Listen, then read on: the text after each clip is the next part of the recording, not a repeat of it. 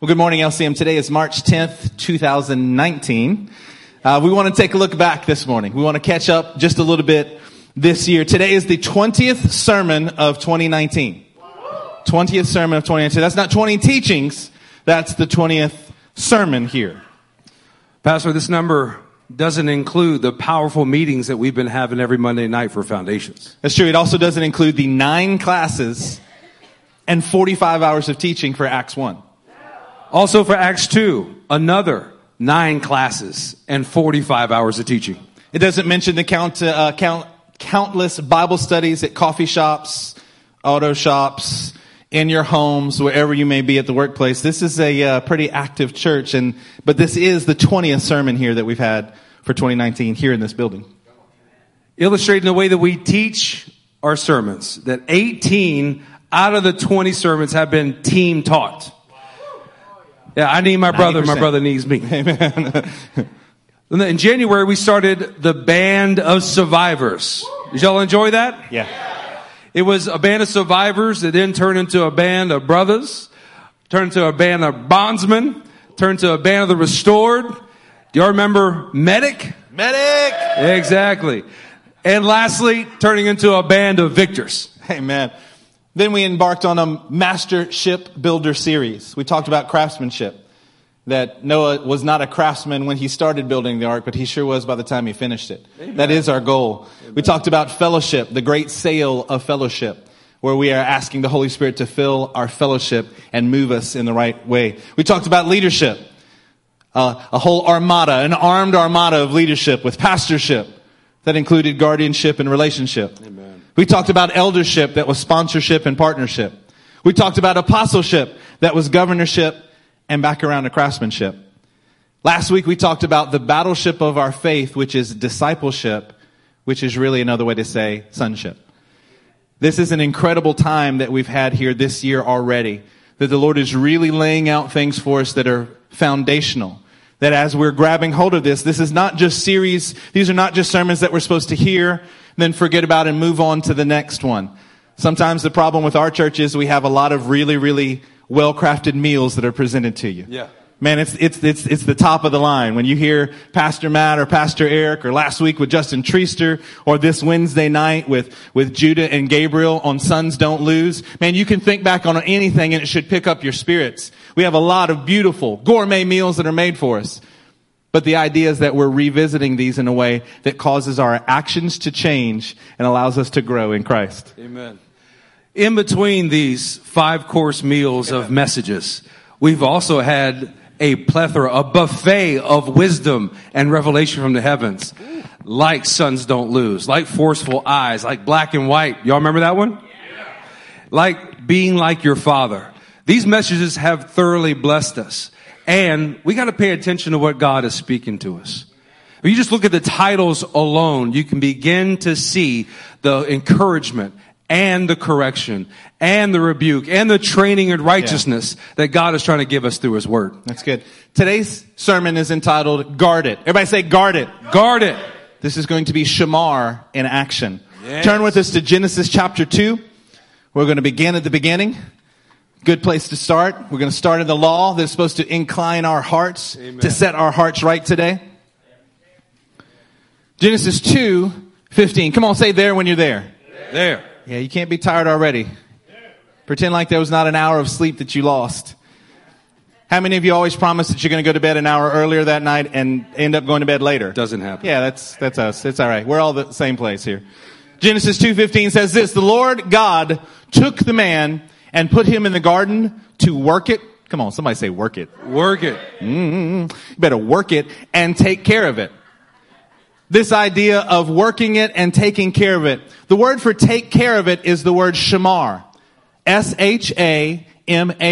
This is Hebrew number 8104, correlated to the Strong's number. Shamar means to watch, to keep, to preserve, to guard, to be careful and watch over something. When the Word of God says here that Adam was put in there in the garden to work it and take care of it, the word for take care of it is Shamar. He was designed to guard it, to watch over it, to watch after it and what God had put there. Let's reread Genesis 2, verse 15. The Lord God took the man. Pause right there. This word implicates a possession. It's equal to that of whenever we are born again. Come on, whenever you were born again, did Jesus take possession of you? Yes, absolutely. Did he become your Lord? Yes. Well, then we move forward in this verse, and we're also going to watch how we move forward progressing in the kingdom. The Lord God took the man and put him in the Garden of Eden. You know, once there is lordship that Jesus has over your life, he's going to place you somewhere. He's going to guide you. He's going to direct exactly where you need to be. First and foremost, that's where you're to be pastored. That's where you're to receive discipleship. The house that he's going to plant your feet in. Then he's going to direct how you're to begin to build your own household.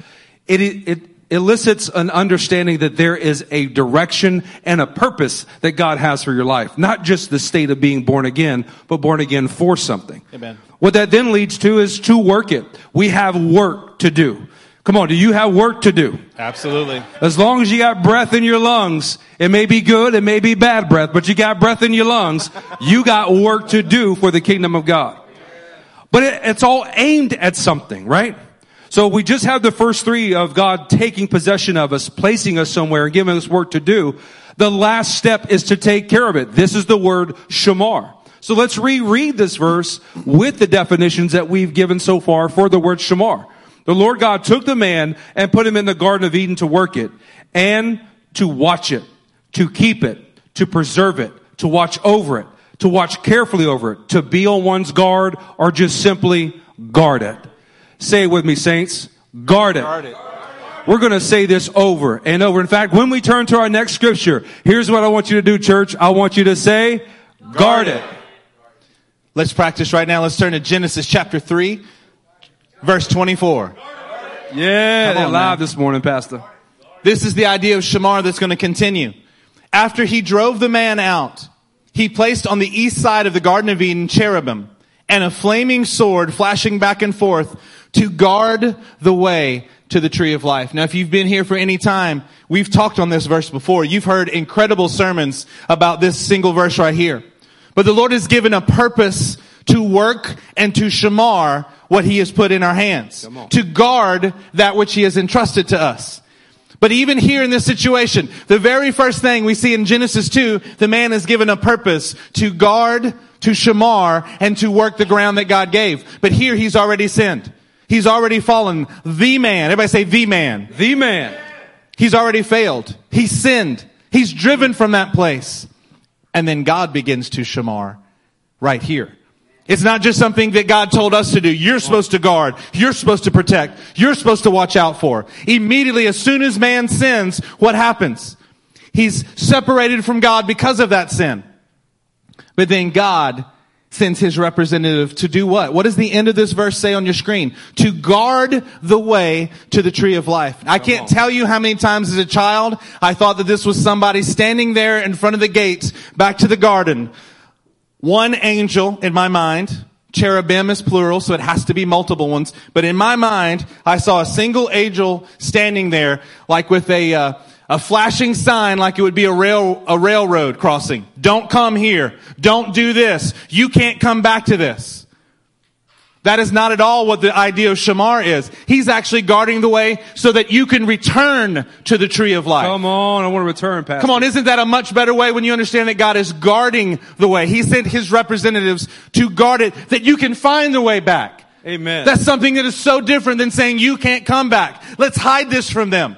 From the very beginning, God is saying, I'm going to guard this and I'm going to show you how to guard something. Come on. That you might protect the way back to what? To the tree of life.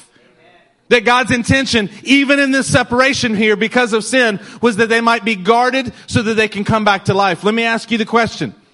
Let's take it out of Genesis for just a second. Let's take it to today. Yeah. March 10th, 2019. Let's take it right now. What do you need to be guarded back? What is the Lord guarding for you that you might return to the way of life in your own existence, in your own day-to-day walk? What do you need to return to that he has clearly called you to? But your own decisions, your own sin, your own failure has separated you from that. But God is saying, I am guarding the way. It is a flashing sword. Yeah. It is a sword of his word that is on fire for you. Come on. To guide you back, to lead you back, because he is guarding the way. What in your life do you need to have that you need to return to the tree of life today? This is the concept that we're talking about, that God appoints guardians with a flaming, double-edged sword to guard the way back to this incredible tree of life. Pastor, I want to return back to that tree of life. Me too. But it means that my heart and my mind have to pass through that flaming sword. Or rather, the flaming sword has to pass through my mind and my heart. Yeah, amen. Come on, isn't it hope? Isn't it encouragement that the entire time that man has been fallen, there has been a way back to that tree of life? But it just requires for your heart to be cut by his word. Amen. Let's go to Genesis 18, and we'll start in verse 18. There you go. Abraham will surely become a great and powerful nation, and all nations on earth will be blessed through him. For I have chosen him, so that he will direct his children and his household after him to keep. The word keep right here is shamar. It is to guard it. You got to guard it. To keep the way of the Lord by doing what is right and just, so that the Lord will bring about for Abraham what he has promised him. God chose Abraham so that he would direct his family. He would command his family and his household after him for the sole purpose to guard, to shamar the way that God had already shown him. Yeah. Husbands, it is your duty before God not only to guard how you're walking on that way, but how you are to guard your entire household following that way. It lies on our shoulders first and foremost. That if Satan and if sin can take down the head of a household, the rest of that household is going to stumble and if not fall. But if the head of that household begins to take responsibility to guard, to shamar, the very way of life that God is showing him through his word, the entire household will flourish just as it did underneath the hand of Abraham. It's almost as if in the garden God was affecting one life. And here God is making a precedent to guard one family. Yeah. He's not only affecting one life and one family, he's showing that the guarding principle of shamar should be available in each and every life and in each and every family. Yeah. I would imagine it would also be for the nation as well. Let's turn to Exodus chapter 19. We're going to look at verse 5. Somebody say guard it. Guard it. Exodus 19 and verse 5 says this. Now, if you obey me fully and keep my covenant, then out of all the nations, you will be my treasured possession. Come on, don't you want to have the Lord say that to you? He's clearly speaking to the nation of Israel here. Now, if you obey me fully, if you shema, if you listen and listen again, it's stated twice here in the original. If you shema with all that you have, and you shamar my covenant. Come on, we're going to learn Hebrew yet as a church. We're going to just learn it like one little baby word at a time, right? If you shamar my covenant, if you guard it, if you keep it, if you listen with the intent to obey, and then you continually do and walk this out, then out of all the nations, you will be my treasured possession. Amen. Although the whole earth is mine. I love that the Lord included this. He was like, don't you think that they don't all belong to me anyway? Yeah. They're all going to be belonging to me, but you're special among them. You will be for me a kingdom of priests and a holy nation. These are the words that you are to speak to Israelites. Do you see what's required of this nation of priests that God is building? They have to listen. Boy, they have to have not just hearing it with their ears, but with the intent in their heart to obey every word that comes forth. To shema with all of their heart, with all of their soul, with all of their strength. That is the beginning step. And what a powerful step that is. I am proud of you as your pastor of this church. Amen. I think we have a group of people who, for the most part, are trying to shema. They're trying to hear and obey what the Lord says. But do you see that in this passage, it's not just to listen and obey. It's then to guard. Amen. You have to both listen and obey and then learn how to guard what He has given you. Amen. No one in this room would disagree with the fact of what we're telling you thus far. Yes, Pastor, we will guard it. Yes. Okay, y'all keep saying the same. Yes, we'll guard it, Pastor. But do you understand that this is what's required to receive the promise that God has? To be that treasured possession. Amen. You have to guard it. You have to protect it. You have to keep the covenant that God has given you. This is not a single act of obedience. That's a good This is not just listening to a sermon one time and being like, got it. That was awesome. If I polled you today, could you remember the word that Judah gave in prophecy today? If I asked you, could you remember? Could you give me the main point? Could you give me 3 or 4 points of what he said in a prophecy today, just moments ago? You heard it. See, I know you wanted to obey it. I know that you heard it and immediately went, yes, I will do what the Lord says. Yes, that's good. The Lord is going to zero in and help us to refine us that we might do what He's called us to do. All the superfluous, the extra, the junk, the rubble is going to get pushed away that we might have a laser-like focus. Did you remember that that was what it was about? Oh, yeah. There's a few yeses in the room. Do you see what I'm saying though? We hear, but it's different to hear and to learn how to guard what He has said. Come on. This is what we're getting at. He wants us to guard what He's got. Why? So that we can get back to the tree of life. So that we can direct and command our children and shamar our own families. So that we can work and shamar and guard what God has put before us. Come on. This is an important principle, guys. This is not just something we found in a book somewhere. This is not something that we decided 3 months ago that we were going to preach to you today on March 10th. This is a word that has been impacting your pastors this week. I went back and reviewed words that have been given to me just in the last 3 months. Just since New Year's Eve. Can I tell you that one of them, it brought me to tears because one of them said that I am responsible to protect and guard the sheep. It was literally a word about this. And to be perfectly honest with you, I forgot and I didn't make the connection until I went back and reviewed it. God spoke to me about this.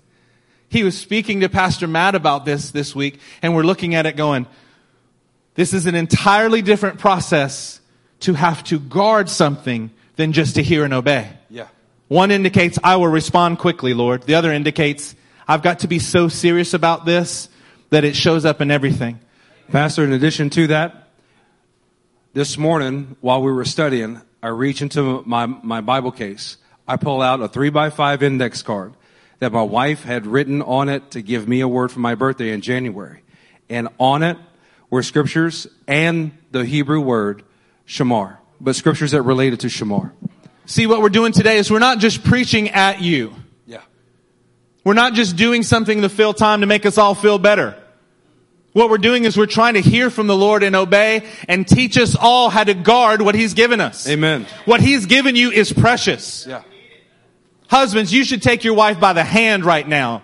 If she's sitting next to you and not serving in the back, you should take her by the hand. And you should understand that God has given her to you that you might protect and shamar. The rest of you, if you are here and you're a single person developing a life that's worthy to have somebody be added to, grab a hold of your Bible that's in your hand.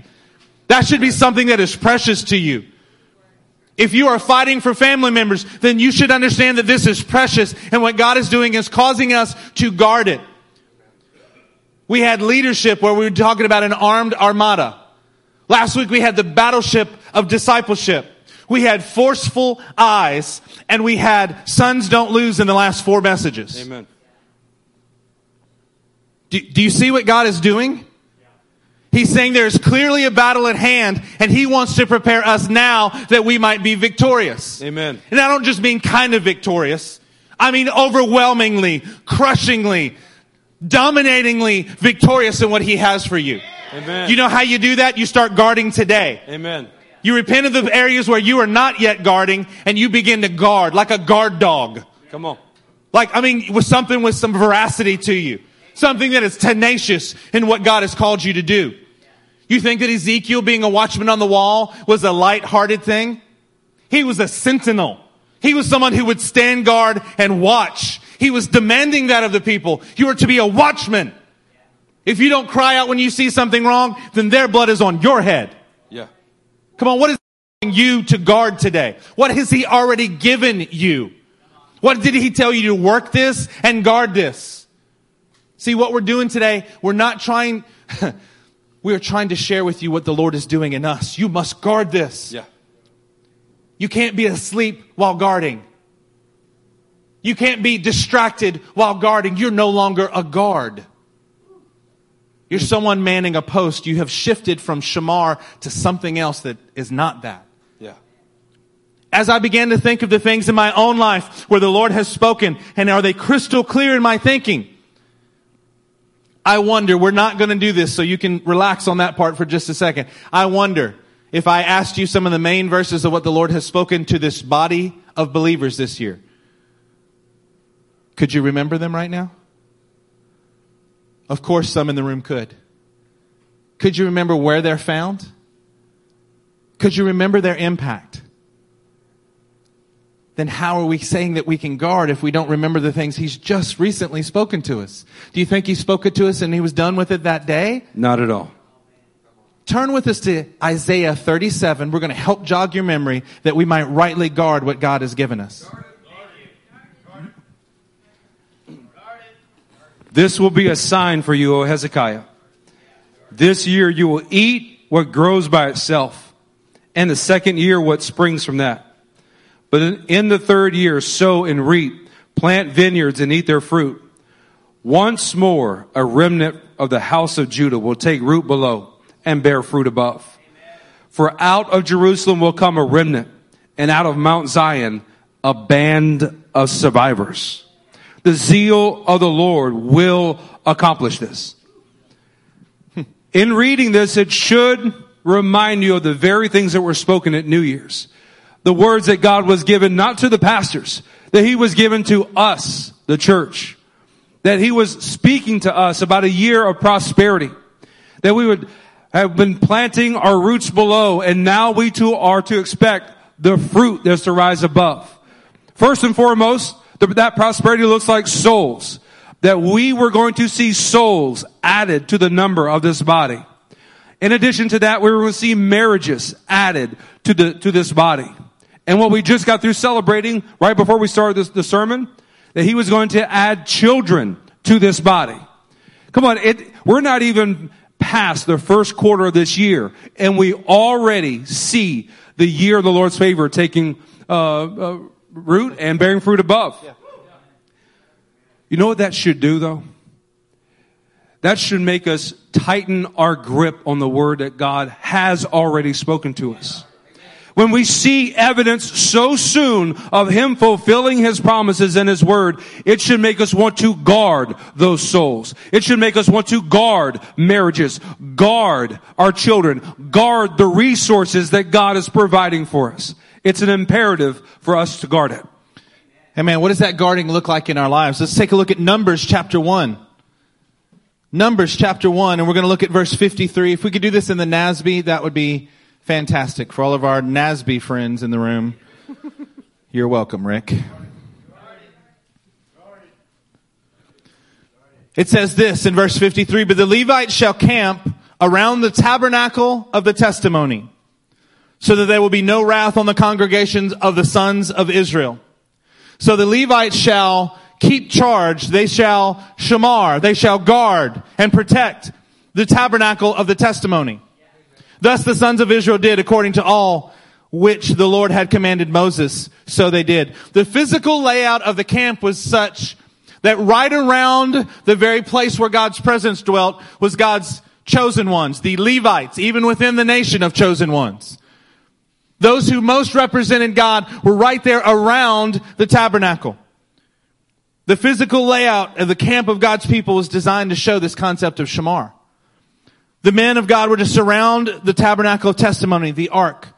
Why? So they can shamar it. Yeah.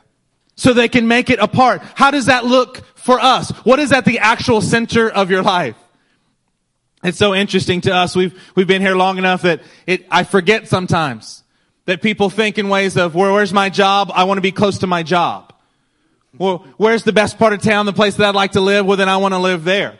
We're a group of people that says the surrounding, what you should surround as the center part of your life is God's presence. Come on. That's Never good. should you make a decision about a job that's based on how much money or where it is, but rather where the presence of God is showing you to be. Amen.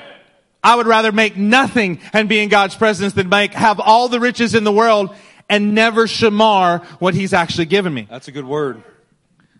Well, it's one thing when we're talking about just listening to obey. It's another thing when we start talking about guarding it. Yeah.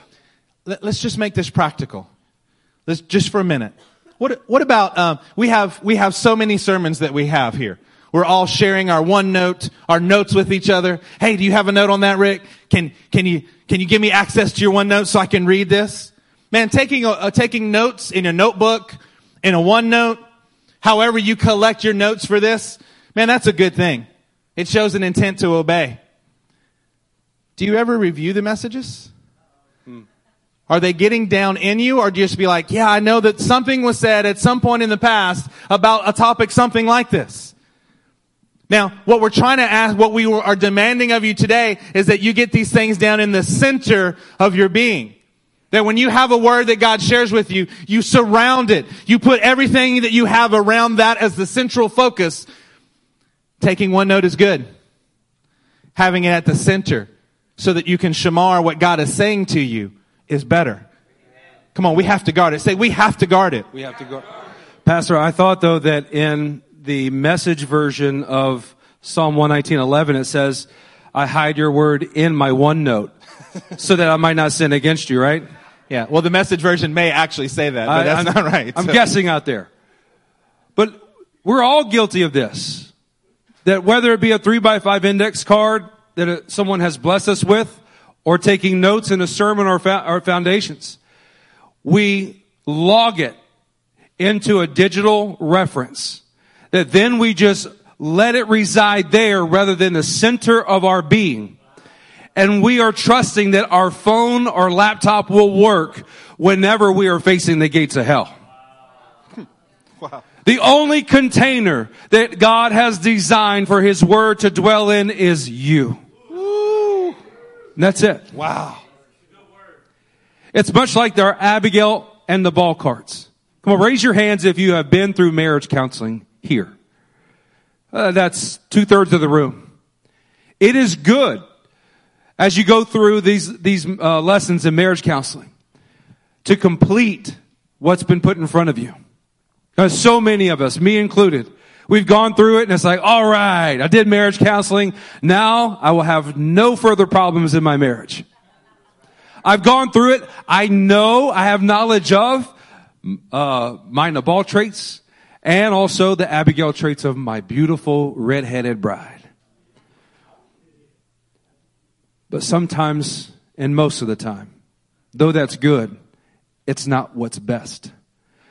Come on, we have to, in our marriages, get that deep revelation from God about our true state, our Nabal state, the fleshly traits. We have to get that true revelation from God about the spirit and the godly traits that He's put within our spouse and ourselves. We have to guard that information. What does that look like? Daily using it. Daily cutting your own heart. Daily affirming your wife or affirming your husband. When you do these things daily, you are proving to the Lord that you are faithful to guard that good deposit that He's given you. Man, that is a good word. He's preaching better than y'all are responding right now. Let me say it a different way. Just in response, I'm listening. I'm getting blessed by Pastor Matt. How many sermons could you preach if you didn't have your OneNote ready? Do you feel comfortable to preach because you got a notebook? Feel comfortable to preach because you got a stack of cards somewhere of sermons you've already done? Or is it getting down in you? That's what we're going for. When you start getting it down in you, where you trust that what you're studying every day is in fact from the heavens, that you can be moved at any moment and God will speak to you and speak through you out of the abundance of things that you placed in there. Now you're starting to shamar. Yeah. Yeah. You know what you do with the OneNote? You know what you do with your PC study Bible? You keep going back to it so that you might realign yourself to exactly what He told you. Amen. In the battle, when you get spun around sideways and you're a little bit off and you're calling out the wrong year to start a sermon off with, you need that sometimes to help realign you, but it's supposed to be getting down in you. Amen. You have a mezuzah statement. It's not supposed to be something that's on a placard somewhere in your home, but it's something that you reference every day. Do you know what I do every single day? I think about my mezuzah statement to see if today was a successful day or not. That's the measure of my successful day. Because if I left it to how I feel, I don't have very many good days. I have a whole lot of conflict. I have a whole lot of correction. I have a whole lot of things. And you know what? I go, Lord, did I equip and empower your people to do their work today? If I did that, today was a fantastic day. What about you? How much is your mezuzah driving your daily interactions? This is something that we're trying to get down in us, guys. The body of Christ here at LCM, God is telling us this is how that you advance in the kingdom. You want to be an elite member of this church? You want to be in the special forces of what God has? Then do what you're learning to do and do it every day. Amen. There is no preferential treatment here. Well, that's not true. Preferential treatment comes from those who are doing what they're supposed to do. Yeah. There's not an elitism. It is not our fault if you're not doing it. We're saying, you want to know how to get in the secret in club? Which there's no such thing. But if there were, you want to know how to get in it here? Do what you're supposed to do and do it every day. Guard it. Practice it. Yeah. You got to guard it. You got to just do it again. Amen. This is simple for us to say to you. You're all nodding very, very kindly to us. We're trying to move this from nodding of what we're saying to putting this into practice. Guys, the reason that we became pastors, you think we waited till we got a title and then started acting like a pastor? Not at all. We began to put everything, we tried to put everything that we're learning into practice. I presume that if the Word of God tells me something, it's because I'm not doing it right. I'm going to go turn and do it right this second, and I will begin to make it every second thereafter. When I fail, I quickly run to the Lord. Lord, I messed that up. I know you told me. You have taught me better than that. I repent. Help me now that I might Shamar this better. Amen. Help me now that I might guard this better. Amen. This is what changes it from a group where we've got some who are doing well. The difference between those who are excelling in the kingdom in this church, I don't mean abroad. I mean here. I mean you. The difference is those who put into practice the Word of God repetitively, daily, excel. Those who do not put the Word of God into practice and guard it daily do not excel. Pastor, that's too simple. No, it's not. No. It's difficult to carry this out. This is what we have here. Go ahead, Pastor. Pastor's on the right track. It's simple, but it's difficult. It's not easy. We have to overcome our flesh. One of the tools that we've equipped you with are stones. Who's got stones in the house? Yeah, that's what I'm talking about. What we have done is built a culture where we are putting into practice, we are guarding the very thing that we see in God's Word. And that is, I hide your Word in my heart so that I may not sin against you. We have had you guys write scriptures down that are concurrent. They're relative to what you are battling and struggling with today. And you're to write them on 3x5 index cards. You're to keep them at you on your side at all times. But does it do you any good to just keep them in your pocket? No. Ray, I've watched your life be transformed by making stones and taking them out of your pocket and putting them in front of your face every single day. I've watched the transformational power in so many of you sitting in this room because you have taken out those stones and you have guarded God's Word and its application to your thoughts, emotions, and everything else in between. God's Word transforms us. But if we don't put forth the effort to do what's difficult, and that is to use His Word constantly with every single thought, then we're going to fail to guard what God has given us. When we guard it, there's transformational life. Amen. You've got to get it out of your pocket, get it in front of your face. You've got to get it from the front of your face to the center of your life. Amen. That's what Numbers 1 teaches us. Yeah. Turn with us to Deuteronomy chapter 4. Start in verse 39. Say, guard it when you're there. Acknowledge and take to heart this day that the Lord is God in heaven above and on earth below. There is no other. keep his decrees and commands, which I am giving you today, so that it may go well with you and your children after you, and that you may live long in the land the Lord your God gives you for all time. This word keep, for keep his decrees and commands, this is Shamar. Saints, we have a responsibility to guard it, and that being guarding the word of God. But look what comes right after. It says, keep his decrees and commands, which I am giving you when? Today. Today. Back to Pastor's point. Right now, what you are hearing, right now, what you're writing down in your notebooks, what you may even be putting in your OneNote, are you going to put forth the effort to guard it for next week, for next month? Will you remember it 2 or 3 years from now? Are you letting it go? Are you going to let it impact the way that you live? Are you going to let it cut and even circumcise your heart and transform the way that you carry out his commands? You know, in addition to the things that God tells you, the overwhelming thing that he tells you is to guard it. In Joshua chapter 1 and verse 8, you don't even need to turn there. You know this passage. Don't let this book of the law depart from your mouth, but meditate on it day and night, so that you may be careful to do everything written in it. The be careful there is the word Shamar. That you are careful to guard it. It's a carefulness, yes, but don't you think about it different if I'm saying be careful?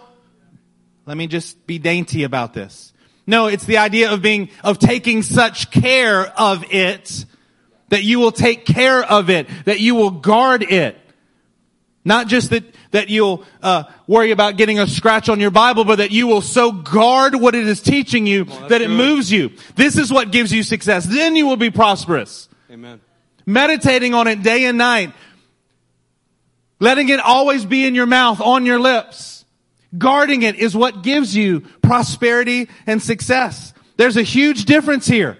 There's a difference between those who are fulfilling this verse and are not. We want every man and woman in this room to be able to fulfill this verse. Amen. We want you to have prosperity and success, but that comes as you guard God's word in your life.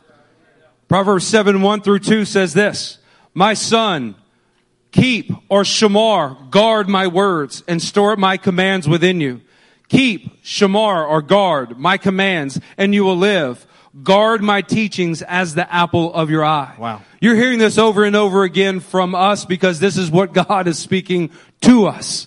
That we are to store up these commands as a treasure. We're to keep them in the very center of our eye, what we are watching, what we are guarding at all times. And so we make the same imploring to you as well. Amen. Turn with us to Psalm 121.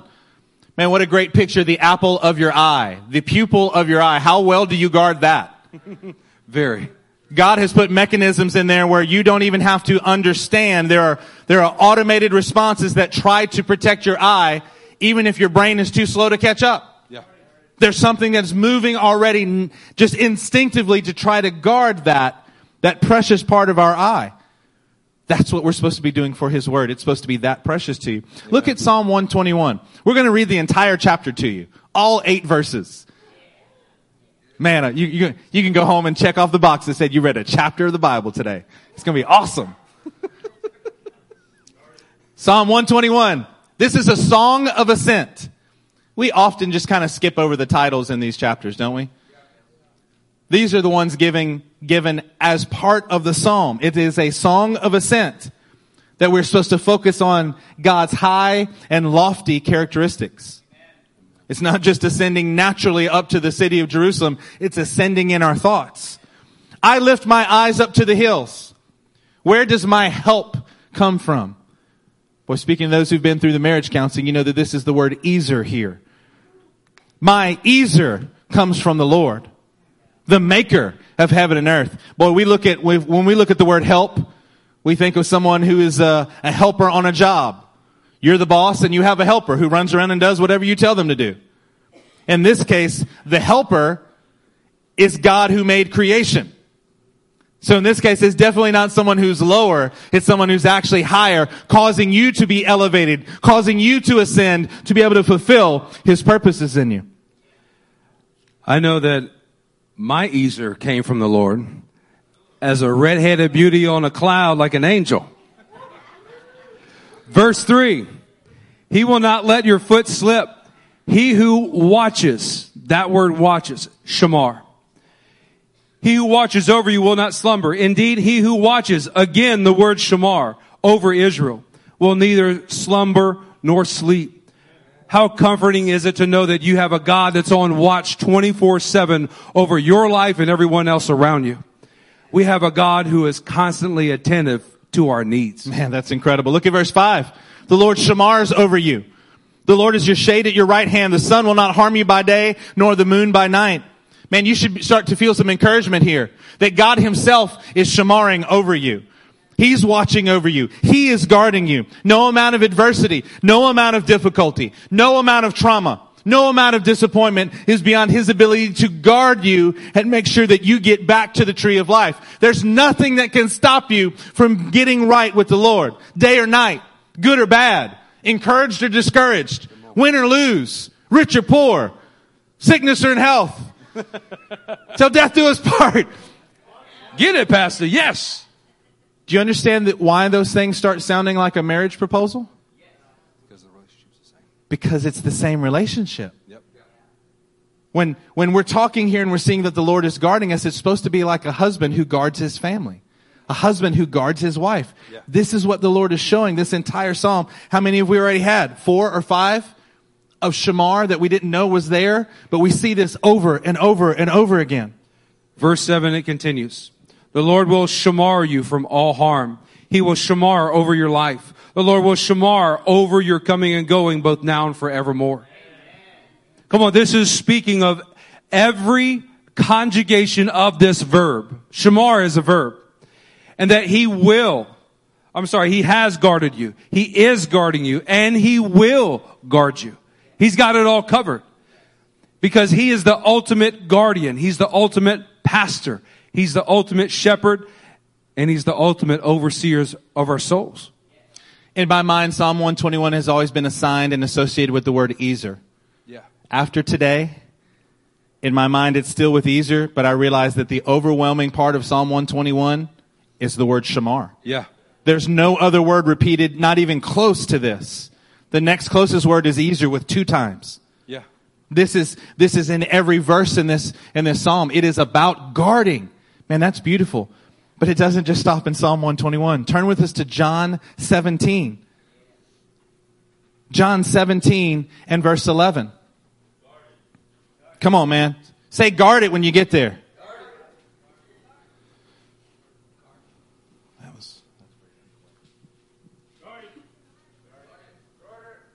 Hey man, now that most people are there, everybody in the room say guard it. Guard it. John 17 and verse 11 says this, I will remain in the world no longer. This is Jesus speaking. This is a prayer that Jesus is making. I will remain in the world no longer, but they are still in the world. And I'm coming to you, Holy Father. Holy Father, protect them by the power of your name. This is a cognate for the word Shamar. Holy Father, protect them by the power of your name. Would you guard them, Lord? Would you guard them, Father? The name that you gave me is, we want you to protect them and guard them by your very name, so that they may be one as we are one. While I was with them, Jesus speaking, I shamarred them and kept them safe by your great name. Yeah. So understand this for a second. Jesus was shamaring his disciples by the great name of his Father. He's asking that the Father, by his own great name, will shamar the people that Jesus is now praying for, since he is about to leave. Yeah. Who is Jesus praying for? Not just us, but he is also praying for us. He's saying, Father, would you shamar them? Not just in Psalm 121 where we can talk about it, but here where we can see it. Jesus has shamarred us. The Father is rightly shamaring us. Church, this is the prayer that Jesus has for us today. That we will continue to walk in God's ways, that he himself will protect us. Not letting the sun harm us by day or the moon by night. There is nothing that can stop us as we walk in him. Come on, that's good. It makes us want to in turn shamar what he does and what he says for us. Yes. Who loves Jesus in here? Oh, come on. Come on. This verse is for you. John 14:21. Whoever has my commands and shamars them, he is the one who loves me. He who loves me will be loved by my Father, and I too will love him and show myself to him. How do we reciprocate that love back to Jesus because he shamars over us? We shamar, we guard his commands. The very words that God is constantly pouring into you to satisfy your hunger and thirst for righteousness, to crucify your sinful nature. It's allowing you to experience victory day after day after day. It is your job to reciprocate his goodness, his kindness, with using every ounce of force to guard his commands that he's pouring into you. Amen. Turn with us to Jude. It's a single chapter. Jude, verse 24. Man, get it, Sam. Get it. There you go. Come on. Verse 24 says this. To him who is able. Come on, somebody say it with me. Say able. Able. To him who is able to keep you from falling. Yeah. Man, isn't that great that his ability to keep us from falling is better than my ability to fall? I am really good at failing at things. I am what you might call a professional. I was a valedictorian, Pastor. Valedictorian of failing and falling. But what he is able to keep you from falling. Amen. To keep you from failing in your calling, to keep you from being overwhelmed, to keep you from being knocked down. He is able to keep you. What excuse do we have today to not move forward in the Lord? Because he is able to keep you. Come on. Come on now. That's something that is amazingly special. He is able to keep you and guard you and protect you, but that's not all. That would be enough. We could just stop and call the altar call right now. Because that thought is enough. Somebody say that's enough. That's enough. Man, that's enough for us to guard for a long time. Yes. But look what he goes on to say. To him who is able to keep you from falling and. Yeah. Wait, you mean there's more? Yes. There's more that God wants to do in this body? You mean the beauty of what we have, which is incredible? He has an and that he wants to give us? Yes, church, he has an and for you today. It's not just enough to go, am I going to fall or am I not going to fall? Well, apparently he can help me where I won't fall. Well, that's great. We can just go sit down and relax now. No, we got to guard it. You got to work and shamar this thing. Yes. And to present you before his glorious presence without fault and with great joy. Amen. Do you hear the marriage language here again? Yes. Do you hear it again that we are, in Ephesians 5, that we are supposed to present our brides to ourselves without spot or wrinkle, without blemish? That is the job of a husband, is to take care and pastor his own wife that he might present her to himself flawless. I got one amen in the room. Say it again, Pastor. If you don't like where your wife is, then pastor her better. Amen. Quit getting mad at your wife because she's not enough. Pastor her better. Present her to yourself. Amen. Without spot or wrinkle. Isn't that what Jesus does for us? Yes. Are we able to get there by ourselves? Of course not. He presents us to himself. Husbands are supposed to present their wives, your wife, to yourself without spot or wrinkle. Amen. My God. You got to guard this. Amen. Have you forgotten that? If you've been through marriage counseling, that was 2/3 of the room. You know what that is? That is a recap of something that you learned many, many weeks and many months ago. Yeah. That is not a word of that is new. No. But it feels new to me in this moment because some of you have forgotten those things. It's been unguarded. It's easy for you to turn and lambaste your wife, be disappointed in her instead of presenting her to yourself. Yeah. Because that's what he does with us. Yeah. To him who is able to keep you from stumbling, from falling, and to present you before his glorious presence. He is going to take you and put you in his own presence because he is forming you. You're not going to fall because he is guarding you. Amen. My God. To present you before his glorious presence without fault, spotless, without wrinkle, without a blemish, perfectly tailored in what God has called you to do. He can do that for you. Amen. He is guarding you. And not only will he gets an and, you get a second and in this passage. And you can have great joy. Amen. There are far too many of us walking around right now. I love you. I'd give my life for you. I try to do that every day for you. Pastor Matt does that every day. Pastor Eric does that every day for you. There are too many of you walking around without the joy of the Lord in your life. Your heads are hanging down. Every difficult day I can see it when you walk through the door. I can see it on you. He can guard us. He is guarding us, and he will make sure that we don't fall, that we don't fail. See, we're measuring ourselves with the wrong ideas of success. You're forgetting to look at your mezuzah to see if you've done what you're supposed to do today. You forget to look at it in the morning to tell you what you are supposed to do. You forget to look at it in the afternoon to remind you to make sure that you're on track. You forget to look at it in the evening to make sure that what you did today was actually what God wanted you to do. You're not thinking about your own navel traits and killing those things daily. You're not building into your spouses what they're supposed to be. See, we know these things, but we're not implementing them in a way. And I feel the unction of the Lord as your pastor to tell you, he's got you. Amen. He's guarding you. He is going to help you. But what you have to do in response is you have to respond to that shamar that he is doing to you. You must in turn do exactly what he's showing you how to do. Yeah. I should be able to look at my wife and say, I am able to keep her from falling. Why? Because I am God's representative on this earth, especially to my family. Yeah. Especially to them. Maybe not to everybody else, but especially to my wife, especially to my children. Amen. Lord, if you're going to shamar me right and keep me from falling, it means if I shamar right, I can keep my family from failing. Come on. It means that I can put them when they're supposed to be. I can present my own family to me without spot or wrinkle or blemish. I can even have great joy while I'm doing it. Come on. That's wonderful.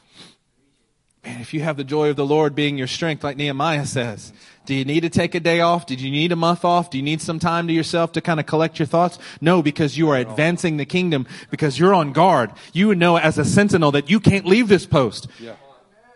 You cannot decide that it's just too hard and there doesn't seem to be anything going on. I'm going to take a nap. The Lord never sleeps or slumbers while he's shamaring over us. Amen. Amen. Come on, Psalm 121. This is what the Lord is speaking to this body. There is no neutral state here. He's not going to let you fall. No. And he expects you to not let those around you to fall. Come on, stand guard today. Somebody say guard it. Guard it. What you're hearing Pastor's heart is a passion that begins in his own home. It's a passion that begins with his own marriage. That he's done an excellent job pastoring and discipling and guarding his wife. He's done an excellent job pastoring and discipling his own children. Many things are said about this church, positive and negative. And one of the things that is said that is negative that I take as a badge of honor, and that is that the word intense. Man, you guys are intense. The way you worship, the way you preach, the way you live. I mean, if there's a scale from 0 to 10, you're at 11. Amen. Amen. I can't think of pursuing the kingdom of God any other way. Why should I be a 9? Why should I even be a 10? The reason that we are so intense is because we are trying to guard the good deposit that God has entrusted to us. That is his commands. In addition to that, that is your life, your lives. Let's turn to Matthew 28 and start with verse 18. And let's look at the very great commission that all believers have, but what we're trying to emphasize over and over again this morning. Guard it. There you go. Then Jesus came to them and said, all authority in heaven and on earth has been given to me. Therefore, go and make disciples of all nations. We've heard this, church. We've heard it again and again and again. That this is what fuels our passion for evangelism. It's what fuels our passion for missions. But it's going to a destination. And that is, we continue, baptizing them in the name of the Father and of the Son and of the Holy Spirit. Usually when I hear this passage quoted, this is where they stop. Is it good that people are born again and rescued from darkness and brought into light? Absolutely. Is it good when they experience that washing of rebirth, that visible signal of a relationship with Jesus by being baptized in water? Yes. Is it wonderful and exuberating, magnificent, whenever they're filled with the Holy Ghost and baptized in the Spirit? Yeah. But that is not the end goal. Let's pick up. And teaching them to Shamar everything I have commanded you. So you cannot say that you're making disciples if there's people just getting born again and not moving further in this process. You can't say you're making disciples if they're just getting water baptized and then soaking in their seat in teaching and not actually learning to shamar the commands of God. Why do we get up in your grill? Why do we get all up in your business and using God's word to cut and discern what is holy and what is unholy in your thoughts and in your actions? Because we are fulfilling the Great Commission every time we do. We are wanting you to replicate what we're doing. Yeah. And that's to shamar the commands of God. Look what Ephesians 4 says. If you just put this on the screen, Joy, you guys don't need to turn for time's sake. Ephesians 4:3 says this: make every effort to keep the unity of the Spirit through the bond of peace.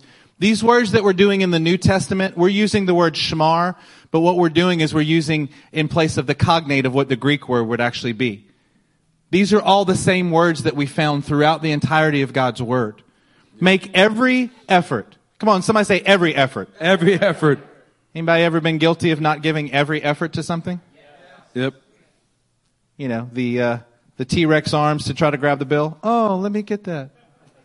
Oh, you beat me to it. Whew. Oh, man, I missed it. It's the lean forward to go get a chair for somebody. Oh, okay. You got it. Yeah. Wait till somebody's done with a task and then you run over to offer to help them. You know that they're on the last of 17 trips. You know. I mean, not that I've ever done that. No. Hey, we have to make every effort. Amen. To shamar the unity of the Spirit. Today is us making every effort that we might shamar, guard, keep the unity of the Spirit through the bond of peace. This is not done by passivity. No. This is not done by being a peacekeeper. This is done by being a peacemaker. Amen. A guard, a shamar, is going to make peace. You're going to put things in the right order all the way around. You're going to start with yourself. You're going to work on your family. You're going to go everywhere God tells you to do, and you're going to put things in right order. Amen. Come on, I feel like the Lord is, he's, can you feel that? Can you feel what He's doing in our hearts right now? Absolutely. The light bulbs are coming on and He's trying to tweak things. He's speaking to you and He's going, yep, this is not in the right order. This is not, no, that's too tight. No, that's too, let's put these things in the right order that we might make every effort to shamar the unity of the Spirit through the bond of putting things in the right order. Come on, that's good. My God, He's helping us today, church. Can you feel it? You should feel it right now. And if you don't, you got a few more minutes to pray to make sure that you can so that you can respond rightly. You better be praying and thinking about this because He's speaking to us today. He will set your life right today. He will keep you from falling today. He will present you to Himself glorious and spotless today. Amen. With great joy if you'll let Him. Saints, you need to view it every time you receive a correction. If somebody is bringing a word into your life, highlighting what is out of order and equipping you to get it in order, you need to look at him and say, brother, thank you for guarding it. Amen. Thank you for guarding the commands of God. Thank you for guarding me as a brother, as a sister. I can even say this as a man. Thank you for making me radiant and beautiful. Amen. That's right. Revelation 2:26 in the NASB, let me read it to you. He who overcomes and he who shamars my deeds until the end, to him I will give authority over the nations. And we said earlier in Genesis 2 that God put Adam in the garden to work it and to guard it. And here we see those very same two elements. That a promise to the church in the book of Revelation is that they were to shamar the work that God gave them to do. Come on, so many times that we look at a task and it's too difficult. We just don't think that we are good enough. We don't have what it takes to complete. So therefore we begin to just back up a little. Right? You know, you see somebody just backing up enough to where it's within arm's reach so they feel like they're still guarding it. But you know, if it were precious to them, they would be as close as possible to it. Come on, we have to guard it this morning. 1 Timothy 4:15. Everybody turn with us there. 1 Timothy chapter 4 and verse 15.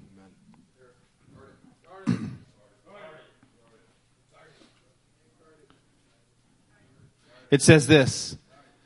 Be diligent in these matters. Come on, somebody look at your neighbor and say, be diligent. Be diligent. Give yourself wholly to them, so that everyone may see your progress. Who is supposed to be able to see your progress? Everybody. What a ridiculous thing to think that membership will drive this kind of progress in your life. Membership, you're a member at a church. What does that mean? That means that no one is really going to know. They don't even know who you are. They need you to sign a roster so they'll know that you're there and you belong to them. That means nobody's watching you. Nobody's seeing your progress. Everyone is supposed to be able to see your progress. Do you know why we record every message that we have and we put it online for the world to see? Because you can see our progress. Amen. You should be able to see Matt Piro's progress in worship leading and in preaching. That's a weird thing for us to say, isn't it? It shouldn't be weird because this is exactly what the scripture says. Amen. You should be able to see me progressing in my walk with the Lord. You know what that should encourage you to do? To be diligent and give yourself wholly to it that you might progress. Amen. Quit spending so much time to try to present yourself in a Facebook, social media kind of way where you only present the best of your world. That's a good word. How can someone see your progress if you're only presenting the good stuff? You get to see us up here every day. You get to see our decision-making process live and in action. Yep. If we mess something up, you get to all see it publicly. Yeah. We do not hide back. We don't want to shy away from that, not 1 second. Because you can also see that God can even use knuckleheads like us to do something. Amen. It should encourage you to give yourself wholly to this, to be diligent about this. Look at the next verse. Watch your life and doctrine closely. Yeah. Come on, isn't that the same idea as Shamar here? Are you guarding it? Yes. Are you watching it closely? Are you watching over it? Watch your life and your doctrine closely. What does that mean? That means that's what the one note is for. Go back and check it again. Yeah. You know, Lord, I'm embarrassed. I can't remember exactly what that word was to me. Then I need to go back and review it again and again and again and again until it becomes the center part of my life. Yeah. That's what we use these things for. Yeah. Persevere in them. Because if you do, if you don't fall, if you let Him to help you, you will save both yourself and your hearers. Salvation is wrought through you guarding what God is doing in your life rightly. Through you doing it every single day. Not only your own salvation, and believe me, it is working out your own salvation with fear and trembling. Yeah. It is also working out the salvation of those that you proclaim to be preaching to. What a horrible thing to think that we could preach to someone else and ourselves be disqualified. That's why we're supposed to guard, watch, keep our life and our doctrine closely. Because it's about sonship, folks. It's about discipleship. Amen. Man, I can't wait to see that salvation process extend in our lives more and more. I am so happy of the lives that have come in this church and been touched. Amen. In the last 2.5 months now. I am not letting down my guard to say that when the Lord said He was going to bring in souls to us, marriages, souls, children, and the resources that we need. There's a certain building in town, and every time I pass by it, I will literally stop in the middle of a conversation and just start praying about it. It's awkward. It's weird. I just stop because got to pray. People are like, oh. Hey, God is extending some things to us. I am so glad of the souls He's brought, and I'm expecting more this year. I'm expecting you to bring in souls. Are you guarding that word?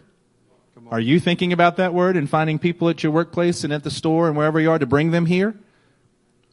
Forget about bringing them here. Bring them to a house. Bring them to your house. Get them saved. Get them Spirit-filled. Meetings everywhere. Wherever we do the meeting. Yeah. Let me encourage you. As much as I love Baj's shop, I expect you to replicate what Baj and Nick are doing in their shop, where half the church will stop by in a week. That is fantastic. Please continue to do that. I'm not rebuking you for it. I'm saying, why don't you create a place that's just like that? Amen. If the Lord can help them, what can He do with you? If you're guarding the word, the Lord will do the same and have the same fruit in your life. God is not a respecter of persons. He will help you. Amen. Let's go to 2 Timothy chapter 1 and verse 13. There you go. What you have heard from me, keep as the pattern of sound teaching, with faith and love in Christ Jesus. Guard. Everybody say guard. Guard. Guard the good deposit that was entrusted to you. Doesn't that sound similar to what God spoke to Adam? But there's one additional element that hit me square between my eyes and in my heart. It's what continues in this verse. Guard it with the help of the Holy Spirit who lives in us. Ooh. You know, Adam was in a place where he was given the command and charge to guard what God had given him. And he and Eve failed. He needed help. I need help. Yeah, amen. You need help guarding the good deposit that's been entrusted to you. A responsibility has been put in your hands with God's word. And for you to follow it, you to obey it, you to treasure it, and watch the byproduct and fruit of it rise out of your life and in other people's lives. But you cannot do it in your own strength. I tried. And every time I try in just my own strength, I fail. But we have a promise here. We have a promise that we are able to guard it with the help of the Holy Spirit. Amen. That what God has given us is an equipping of His power to do more than we can do that in and of ourselves. Yeah. We started off today in Genesis 2. I want to end in Genesis 2.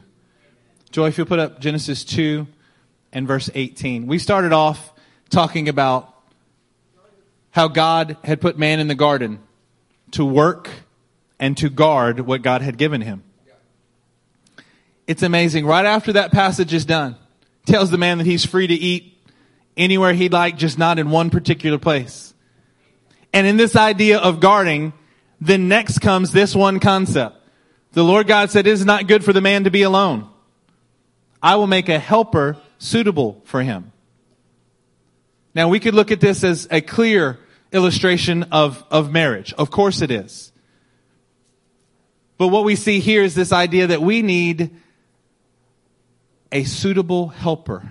We need someone to come alongside of us and help us. Joy, can you put up the previous scripture in 2 Timothy 1 and verse 14? I think from Genesis 2, God has been showing us this same picture. I'm giving you something to guard. I'm giving you something that I'm going to entrust. And then I know that you can't do it by yourself. You need the help. You need someone to come alongside of you and help you to do this. Would you stand to your feet with us today?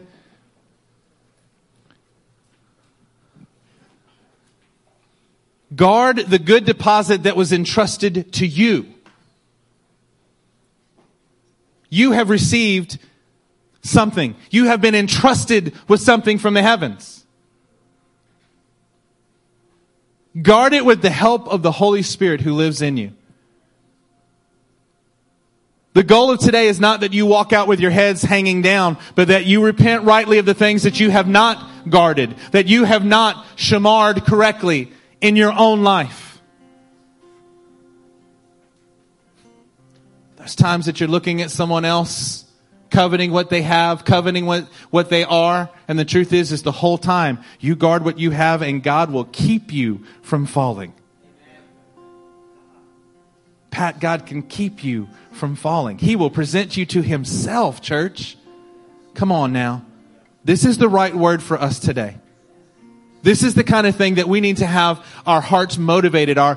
We need to get right with the Lord here as we're talking, as we're ending this time. That you need to guard what God has entrusted to you, and you have to do it with the power of the Holy Spirit. You think Acts 2 is about you only speaking in tongues? It is a promise for you, your children, and all who are far off. Why do we go so hard as a church about you being baptized in the Spirit and not just once, somewhere way in the past? Because you need His help today to guard what He's given you. If you are not speaking in tongues constantly, if you're not operating in the gifts of the Spirit constantly, you can't guard what He's given you. Be on guard, church. It's time to guard what He's given you. As we pray right now, you need to respond and make sure that you get these areas. I'm not going to ask you if you have areas that you haven't guarded well. That would be an insult to what we just preached. We know that there are areas in your life. You get those right now. You get rebaptized in the Holy Spirit right now. You go after Him right now. You think you had enough of Him yesterday? Fantastic. It's today. Get more of Him today. Why? So that you can guard what He's given you. Man, you can obey in an instant, but you can't guard until you've done it for a long, long time. You got to work and you got to guard what He's given you. You can't do either or. This is not an option. This is a both and. Mighty God, we come before you right now. The one who shamars us correctly. The one who always guards us rightly. Help your people now, Lord. Help us now. That we may stop lackadaisical attitudes. That we may stop partial obedience. That we may stop habitual sins. Now, God. Guard us now, God. Lord, may we stand up in our hearts. May we rise up and say, Lord, help us to shamar. Help us to hear you, obey, and guard what you've given us. Forgive us for treating lightly what you have done and what you've given us. Lord, we say right now, Lord, fix our hearts right now. Help us to guard what we have been entrusted with. And help us to guard it with the power of the Holy Spirit. Holy Spirit, make your presence known in this place. Mighty God, show up and refill people with the Holy Spirit now, Lord. Give us more of your power, Lord. Give us more of your Spirit. Come on, church, raise up your voices to the Lord. You cry out to Him that He may touch you. Forgive you for where you have not guarded and to begin to guard now what He has given you.